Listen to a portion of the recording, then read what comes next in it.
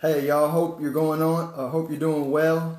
As most of you know, I have had lots of conversations over the last 3 to 7 weeks with clients and investors about what's going on with the market, the volatility, everything going up and down.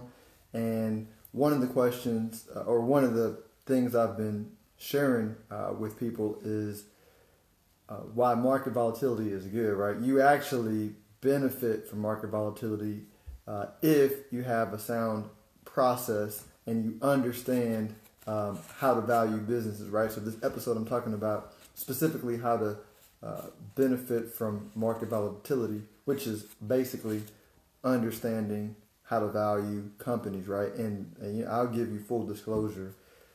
Financial accounting, which is accounting one at my college, was extremely difficult. I think I barely made a C. Managerial accounting was better. I got like a B plus. And managerial accounting is where you're looking at a company's financials and you're understanding how likely the business is to continue to grow and stay in business, and figuring out growth rates and all that by looking at their balance sheet, income statement, and cash flow statement, right?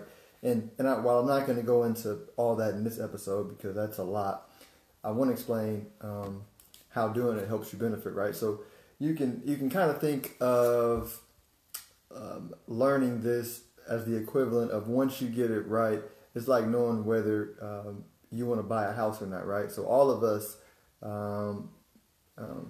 can get a feel for if the home that we bought is the appropriate price because we, with our realtors or alone, have looked at different homes with similar amenities and can say, okay, for this square feet, I should be paying X in this area with the school district, right? You can get, comps or whatever.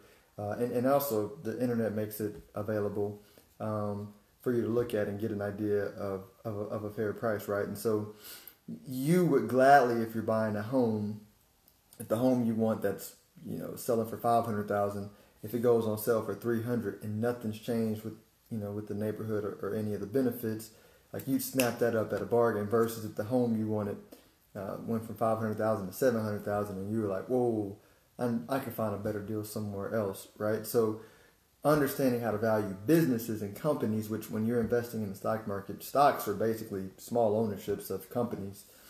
If you understand how to value companies, you can place a valuation on your portfolio of businesses, even if they're in mutual funds, and get an idea of, all right, here's likely what this portfolio to grow to in the future based on my valuation. And so then you say, okay, when the market drops, oh man, I could buy businesses that are selling for less, which means if I'm right, I'm likely going to make more money in the future than when it was selling for higher, right? You get less excited about market tops and more excited about market bottoms, which is the exact opposite of what most investors do.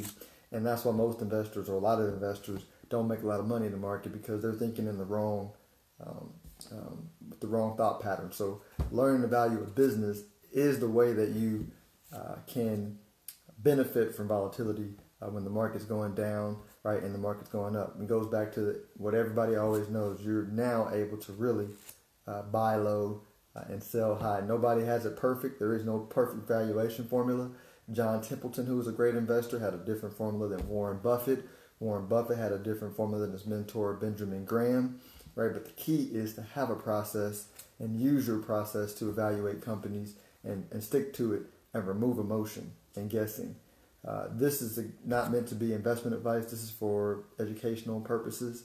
You need to seek your own financial, legal counsel before making any investment decisions. I'm just sharing information that you can use or not use if you think it helps you. I'm Philip Washington, Chief Investment Officer of Stonehill Wealth Management, a registered investment advisory firm, host of the Ask Philip podcast, and author of Retirement Investing 101, which you can get on Amazon, Barnes & Noble, online, whatever bookstore you like.